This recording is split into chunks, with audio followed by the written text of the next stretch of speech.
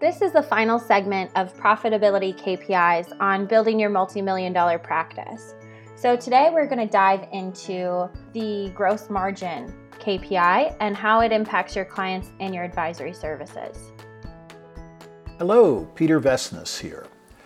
I'd like to spend just a brief bit of time chatting with you about a very, very important financial KPI, essentially a measure that is for profitability, and that is gross margin.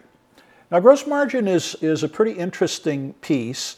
I believe it should be something that is always managed and looked at by an advisor. If you're looking at the core 4 or 5 KPIs, I believe gross margin should always be part of it because it really indicates the percentage of each dollar a business keeps after all the expenses pertaining to the cost of the goods or services have sold.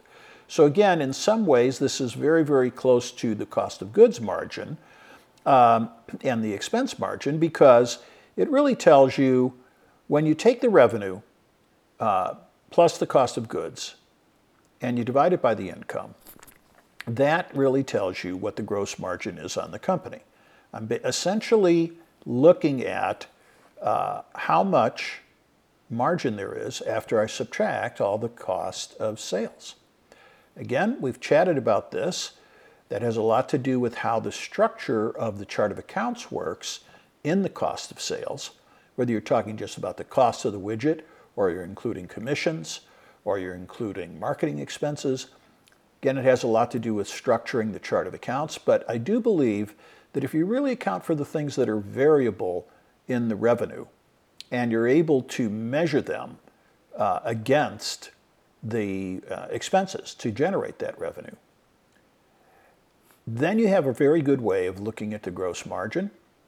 It's a very, very valuable thing to monitor, not so much just on a monthly basis, but on a trending basis. And that's the type of thing that you can advise your clients on in those financial director, CFO level services. Gross margin, Peter Vesnes here. Thanks so much.